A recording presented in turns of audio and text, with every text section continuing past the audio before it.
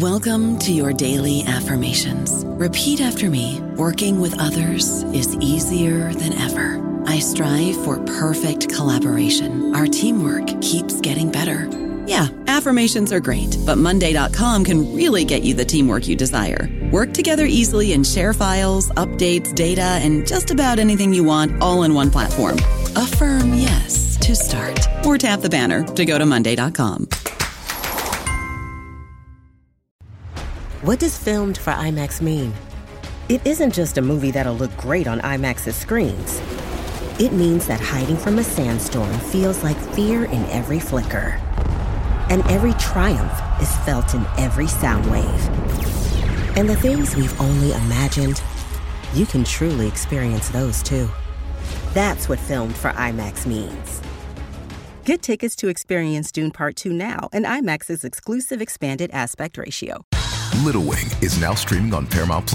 I'm in a period of emotional upheaval. Is that all the I don't care crap? A little adventure. Where are you going? I'm gonna steal a bird from the Russian pigeon mafia. Let's do it. Goes a long way. Starring Brooklyn Prince with Kelly Riley and Brian Cox. Life can hurt, but life is sweet. Little Wing, rated PG-13, may be inappropriate for children under 13. Now streaming exclusively on Paramount+. Welcome to the New Books Network. What gods do you pray to? I pray to the four winds. And you? To Crum?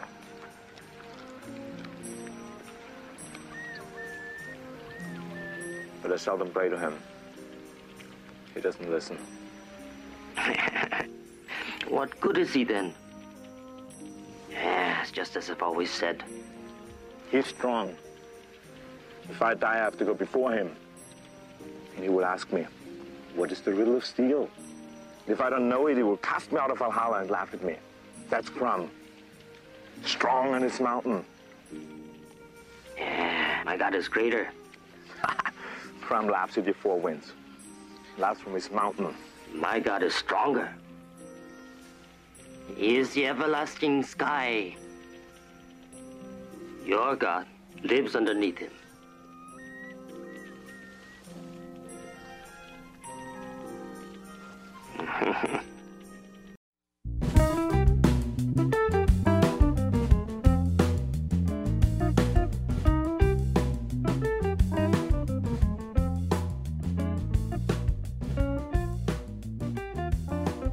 Hello, everybody. I'm Dan.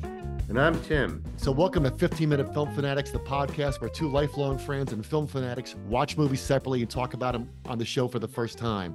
We're thrilled to have Tim here again, in for Mike. Mike's with his beautiful new baby, and Tim has agreed to come in and do some guest spots here. He's a big fan of the pod, and I've also known him forever, and we've also been talking about movies forever. So I'm really excited because this is the second in a two-part series of movies Tim has been trying to get me to watch for years, which also star Mako in a supporting role, right? And Tim, what movie are we doing today?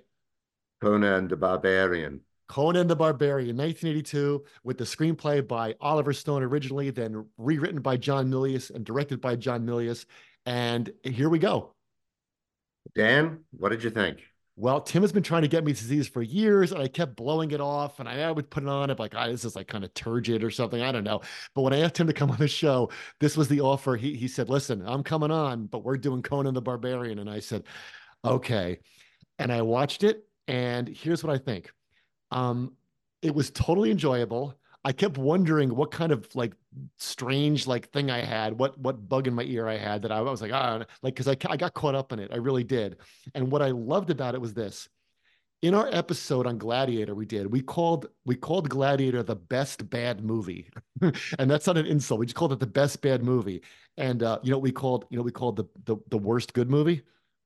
Man, that's a good one. I don't know. Blade Runner. We said Blade Runner is the worst, best movie. Yeah. Okay. That's interesting. Yeah. So I think that the way this movie was written and the charm of it, it's like John Milius just kept rolling 20-sided dice and then writing what happened next. Because this movie is exactly like playing Dungeons and Dragons. Like, did you play D&D in middle school?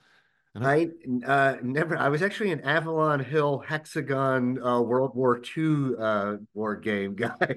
we used to have turf wars with those guys. Yeah. Oh, Yeah, the Avalon Hill guy with the Sharks and the Jets. we could easily say this movie captures all the charm of the sword and sorcery world in literature and movies and songs, etc. And in middle school. That's a big part of it. Because if I had seen this in middle school when I should have, if I had a time machine, there's no doubt I would have just walked up and down the street like you did and saying, why isn't everyone in the world watching this movie? Like that's the charm of it. It's like a time machine. So let me explain what I mean by that. I think that it's got a plot very similar to The Northman by Dave Eggers. I don't know if you saw that. That's Yeah, another like kind of Viking, which I did see that. I Yeah. thought it was horrible. I thought The Northman was terrible. Yeah, I thought it had moments, but I It don't had really. moments, but It dropped out of my mind so fast. I'm not going to defend it now. Yeah, but why is Conan better? And here's why I think Conan the Barbarian is better. Because I think that this movie is honest. It's an honest movie. And what I mean by that is not like truthful, like in terms of its themes, or like someone says an honest person, but it's got like no pretensions. It's like right from the beginning, you see them forging the sword and what is the riddle of steel and the voiceovers by the wizards. And that's what playing Dungeons and Dragons is like when you're a kid. It's honest. Like you're just there at a card table in someone's basement with a bunch of graph paper, rolling dice, right? And you don't have any pretension. You're just trying to like have an adventure in your head. And what this movie does is like it imagines the Dungeons and Dragons stuff for you. Like you can imagine this much stuff in your head when you're 14, but then John Milius says, "Okay, kid, here's what you're missing. Like here's what it really looks like when a level 10 fighter has to fight a yeah, giant snake. And here's what it also tells you when you're 14. Here's what sex is like. You yeah, roll yeah, around on yeah, like yeah. bearskin rugs with a fire. Like it does all those things, and it's not pretentious, and it's got no deep social. It's just honest, No, yeah. and I that's mean, what's charming about it. it's like it's not pretentious in the way only something can only be where people say thou hast passed through decades of cumber, right? It has Right, that level of unpretentiousness. right, totally. So, Yeah. what is it that you love about Conan the like? Why were you like Dan? If I'm coming on, we're doing Conan. I too initially found it slow, episodic, and all that. Our mutual friend, the late lamented Josh Ozersky, it's been about 10 years Yeah, now since he passed. People can look him up, but he got me into it. He was definitely kept on about Conan and made me understand the poetry of Katai and the philosophy of Sun. And I appreciate that because this movie has something on its mind. It's a work of pagan existentialism, and it expresses John Milius's view of the world.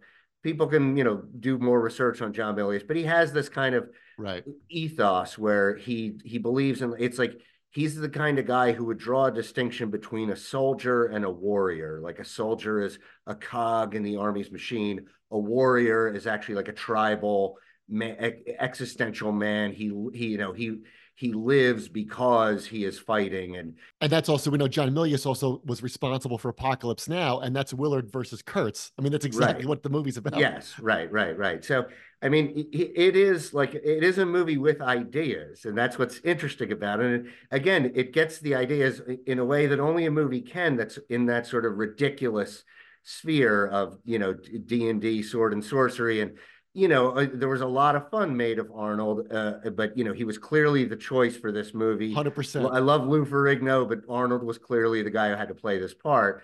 And we can maybe later we could get into some of Arnold's career and how this really shapes his career, both in reaction to it and following up on it. But there's so much.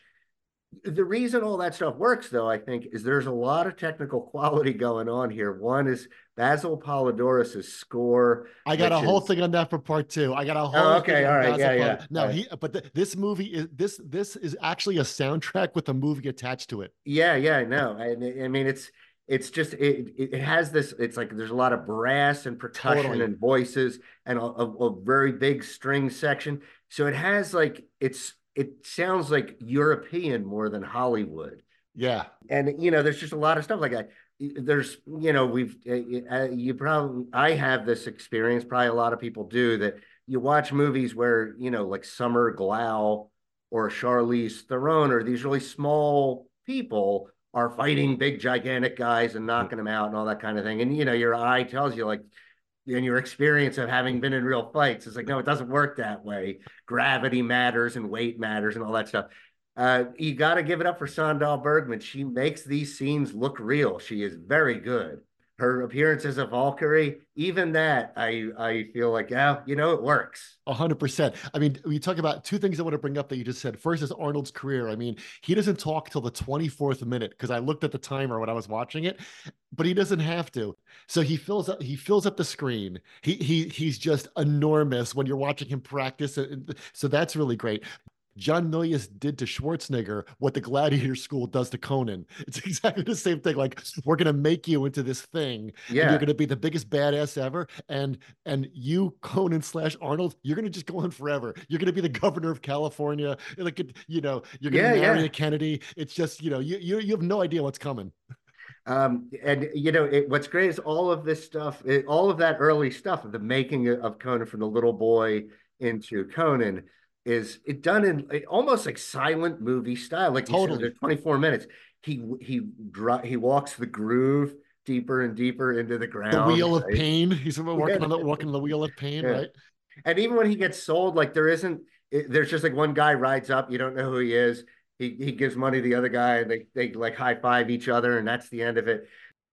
The episodic quality that initially drives people out of this movie is actually what makes this movie awesome. Because that's D&D. That's D&D. Like, what are you doing on Saturday? Like, one Saturday with your 4 friends, you're instead of talking to girls, you're going to be in the basement and you're going to roll dice. And like, we got to do the gladiator fights today. Maybe next weekend we can go to Bobby's house and we'll fight the snake. Like, that's exactly what it's like in a campaign of D&D. I want to ask you about something else you just said, though. It was about, you talked about John Milius and the difference between the soldier and a warrior, and this movie has ideas. The idea that we can talk about is, Thulsa Doom as a villain, right? And why he's a snake, and like, his ability to mesmerize other people. It's that, he's the great god of nothing. That's why I think they don't have a big battle. He's the great god of nothing. And that's what I think is interesting, that Conan wants life to mean something. Yes, right. Yeah. No, and I mean, and the movie, we'll get to that, but the movie does have a point of view about, here's an interesting thing. I don't know, Dino De Laurentiis was a great Italian producer, a guy, sometimes people make fun of him. He had very grandiose ambitions sometimes, but he produced this, and then he later produced David Lynch's Dune, with his ambition being publicly stated as he wanted to make Star Wars for grown-ups. And, there's pretty general consensus that David Lynch's Dune didn't work out. But this movie, I think, is that. It is a movie that thinks deep. There's a lot of scenes in this movie just of Conan thinking. And maybe we'll get to that in part 2. So welcome back. In part 2, we like to talk about our favorite moments. So my scene is, it's, Conan and Subutai, is played by the great surfing champion, Jerry Lopez, are sitting by the fire eating some chicken or, who knows what Conan's eating. And Conan asks, what gods do you pray to? And Jerry Lopez says that he's got the god of the 4 winds. And Conan has a great speech about Crom, who is his god. And we should specify, these are based on the Robert E. Howard novellas, where Conan is a Cimmerian. He is Conan the Cimmerian. Here he's Conan the Barbarian. I'm not sure what Cimmerian means in the Howard universe, but I think it means sort of the same thing. Have you ever read those stories? I have not, I'm afraid, yeah. Neither have I. I'm afraid to. Yeah, no, I feel like I'll bet you there are a lot of Howard buffs out right now scoffing at us because we don't know anything about them. Right, yeah. But so the scene is the two of them are saying, what gods do you pray to? And Conan says, Crom is, when I die, he said, like I said, he's an existential god. He is, when he dies, Crom will, if he can't answer the question, Crom will laugh at him and throw him out of heaven.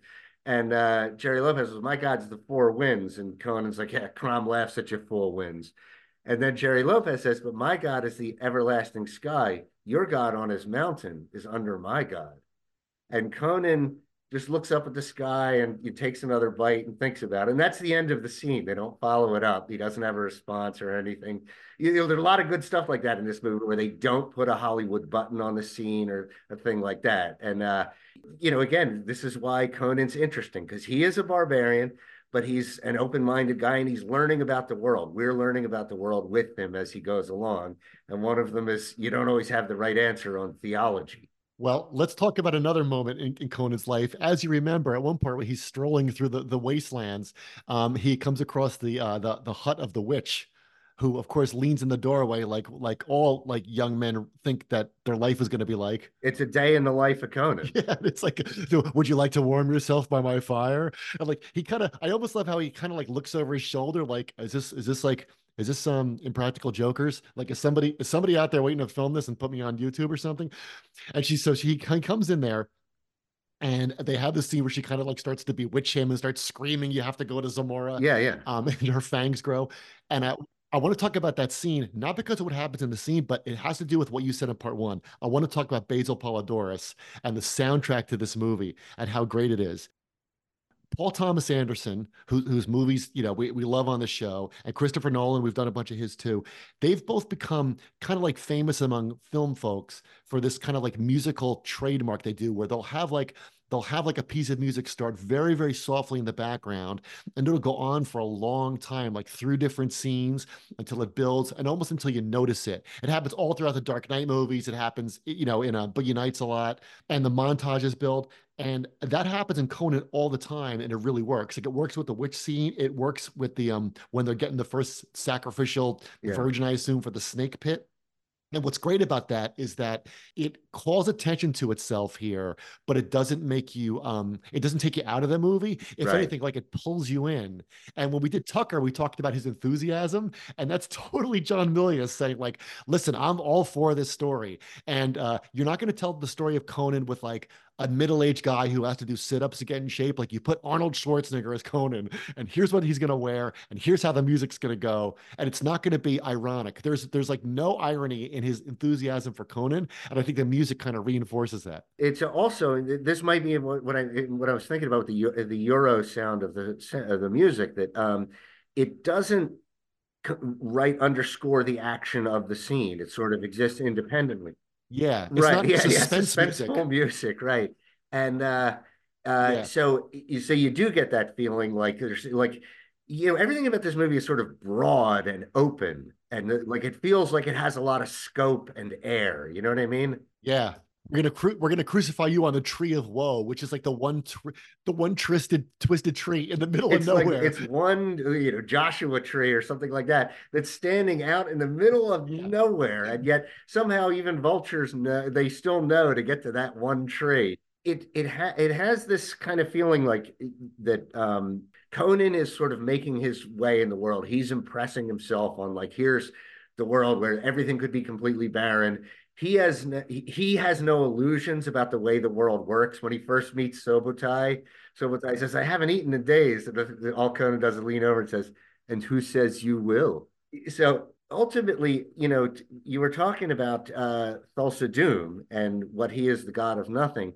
There is like, this movie engages the counterculture in some way. When Thulsa Doom is denouncing, when he's speaking to his acolytes, and he seems to be at the building up to like a Jim Jones Kool-Aid moment. And he says like, all the enemies, all the evil, your parents, your leaders, the ones who call you judges. And the movie is actually like real patriarchal in a way. What is the wonderful Valerie Kessonen, who plays the Max von Sydow's daughter who's kidnapped? When Thulsa Doom's about to shoot her, she shouts out, "Father." And so the movie has like, it does come down, and if you've seen Big Wednesday, Milius is kind of a countercultural guy. He likes that aspect of America, the outlaw aspect of America. But in some way, this movie is coming to a real like strict conservative lines about like, daughters get returned to their fathers. They don't run off with snake gods. I don't know about you, but I'm very busy and I don't have a lot of time to cook. That's why I subscribe to Factor. Eating better is easy with Factor's delicious, ready-to-eat meals. Every fresh, never frozen meal is chef-crafted, dietitian approved, and ready to go in just 2 minutes. You'll have over 35 different options to choose from every week, including Calorie Smart, Protein Plus, and Keto. These are 2-minute meals. Factor meals are ready to eat and heat, so there's no prepping, cooking, or cleanup needed.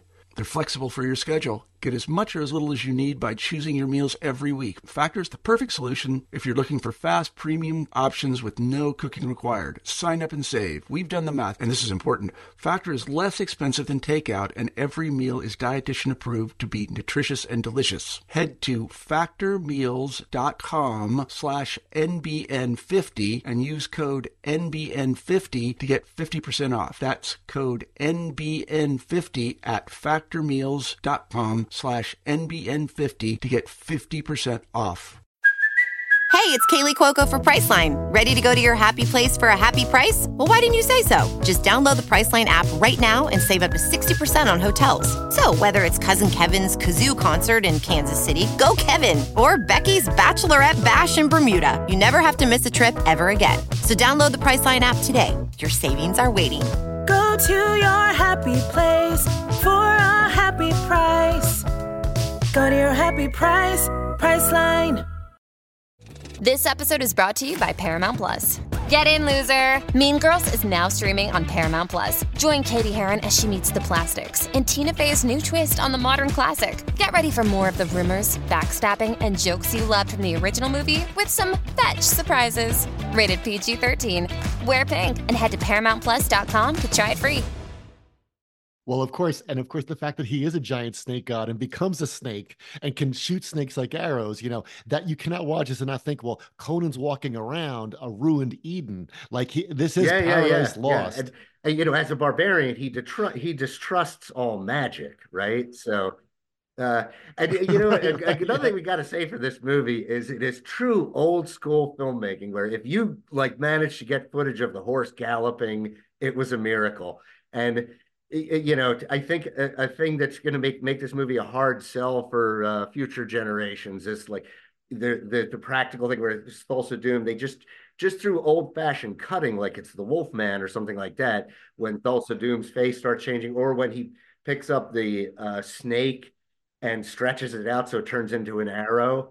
That's a great effect. That would be, if you had seen that before you ever saw any other movie, that would be imprinted like the monkeys with wings in The Wizard of Oz, right? Well, what's great is that's what I meant before in part one about honest, right? It's an honest movie, so that when he fights, if you film this today, and of course I didn't even realize this till someone told me this, and I thought I got my finger on the pulse of movies, and I didn't even realize that there was a reboot of this made maybe in 2011, I think, with the guy that plays Aquaman. So I thought to myself, right, okay, so when this gets redone, the snake will be all CGI, and I guess it'll look better. I guess it'll look like a giant snake, and Thulsa Doom's arrows will be cool. But it wouldn't be there's something very honest about when you don't see James Earl Jones do the full American Werewolf in London thing, because John Milius, they could have done it, but he's you just got to see, because I'm watching, you're wait a minute, what is his face? What's going on with his face? And then you see the snake, and you're oh yeah, that's it. That's, of course he can do it. He slithers away. He's the snake god. But of course, that's what I mean by the film is honest. It's it's very sincere on the way it presents these people. And I just have to say, because I don't know where this is going to fit in, but at some point I have to say how much I like the fact that Rexor and the other guy, Doom's two helpers and stuff, they look like they belong in the Marshall Tucker Band. And we're in part 3, where we talk about the ending or the title or the overall wrap up of the film. Dan, what did you think? So I want to talk about the very ending and how much, you don't get today. You would get the big 10-minute fight scene between Doom and Conan. And Doom would throw fire bolts of snakes at him, and Conan would deflect them with his sword. But you don't get that, which I think is a great move, right? That's a great move for reasons maybe we'll talk about. But what I want to talk about at the end is that title card of Arnold in the throne with his beard, and it says he became a king by his own hand, and it's kind of just it tells you here's where this story ends. But there's a whole bunch of stories that go on after it. And that reminds me of what Valeria says every time she does something dangerous. I think she says this 2 or 3 times in the movie. Do you remember what she says? Do you want to live forever? Yeah, what do you want to live forever? And that's her big, daring do kind of, Errol Flynn line. But I think that the movie, not to push this too hard, or maybe I will, is that, the movie is about who lives forever because, heroes live forever and myths live forever. And that's what's really cool about it is like, yeah, you physically don't live forever, duh. But of course, like, we're still talking about you all this time. And, that those certain things do live forever. And so she means it as a physical thing, but the movie says, no, you know what? Some ideas and some kind of people do live forever. Yeah. As Conan says, no one, not even when he's praying, Crom, I never prayed to you before. I haven't the tongue for it. No one, not even you, will remember whether we were good men or bad or how we died. All that matters is that two stood against many. And that's the essence of the movie itself, right? That what you do, it is like he became a king by his own hand, just like Napoleon. This is an existential thing. You impress yourself upon the universe in the world of Conan. It's not primogeniture. Right. Yeah. Yeah. Right. You have to make meaning in the world because the world is full of Thulsa Doom and you have to kind of like stake your claim in the world somewhere. Right. So what do you make at the ending of the title? Well, I want to focus on the Barbarian. Now, I don't know what, again, we need some Howard experts on the podcast to get it clear, but he's a barbarian, and that's the way he goes through life. And there is this wonderful just sense of Conan's character, of how his day works. You know that he's intelligent. You know that he has the poetry of Kitai and the philosophy of Sung. He is educated, and yet he's a barbarian, and that's the essence of who he is. The end of this movie is once again sterling proof of the maxim that the villain always gets the best speech. Thulsa Doom gives his rallying speech, and then he hypnotizes Conan for a second. Like, am I not really your father when I am just for a second? And when I'm gone, it will be as if you had never been. And James Earl Jones is at the top of his game. The two of them really liked each other. There's a very great anecdote in Total Recall where Conan had to give a speech. It didn't end up in the movie where he's like, I've been through 40 years of Kumba. It's where he's sitting on that throne and giving a speech, and he couldn't get it. He couldn't get it to come out right. And James Earl Jones said, have your assistant print it out with the full sentence all the way across in different sizes of paper and memorize it a couple different ways, because right now you're trying to break the lines according to the way it's written in the script. Huh. So they were, they have a great chemistry, the two of them together.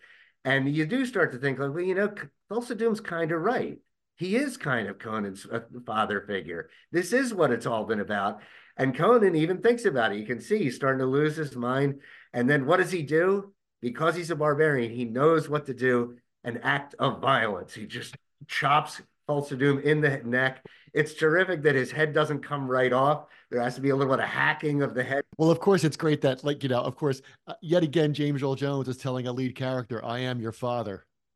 Yeah, right. But you can see there's a difference between Conan and Luke Skywalker. Conan isn't fazed by any of that. No way. He thinks about it. It's not that he doesn't understand. He does think about it for a second. The last thing Conan's going to do is hold the pole in the Death Star and go, no! Yeah.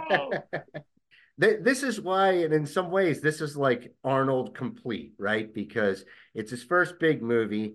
And, he was like an extra in Robert Altman movies. It wasn't like he was a slouch to begin with, but in The Long Goodbye, he was an extra. He was an extra in The Long Goodbye. Yeah. And so, I mean, absolutely taking every possible risk of getting typecast for the rest of your life. And, he's an interesting person who he's in a lot of ways like the ultimate Californian. Today doesn't matter. It's always tomorrow that's going to be better. Nobody dies. We don't even talk about death, that sort of thing. It's why it's interesting now to see Arnold sort of dealing with an old man's body and all that sort of thing. Yeah. But, he clearly not only maneuvered his way from this and was glad to play this type of part when it was necessary, but, he says when he made Twins, he decided, like, everybody told him, no, nobody's going to accept you in this role. And he said, I decided to invest in myself. And that's great. Like, he proved that he could do comedy, and he was done a bunch of great comedies, right? I mean, his career continued to grow, and he continued to prove the critics wrong. But it all starts in this because this is such a great performance. Yes, I mean, it's great to see him looking so fantastic. Well, of course, you may know the story that in Twins, him and Danny DeVito, they put up their own money and they signed a contract that said if the movie stinks, we won't take anything. Like it's like they were that sure that it was going to be a hit. Yeah. Yeah. And that's, of course, Conan staking his claim in the wasteland. Exactly. Yeah. Yeah. So thanks for listening, everybody. We hope you enjoyed our conversation about Conan the Barbarian. You could follow us on X at 15MIN Film. You could follow us on Letterboxd. Let us know what to watch next. We take requests. Thanks for listening, everybody. And thanks, Tim, for recommending Conan the Barbarian. Thank you, Dan.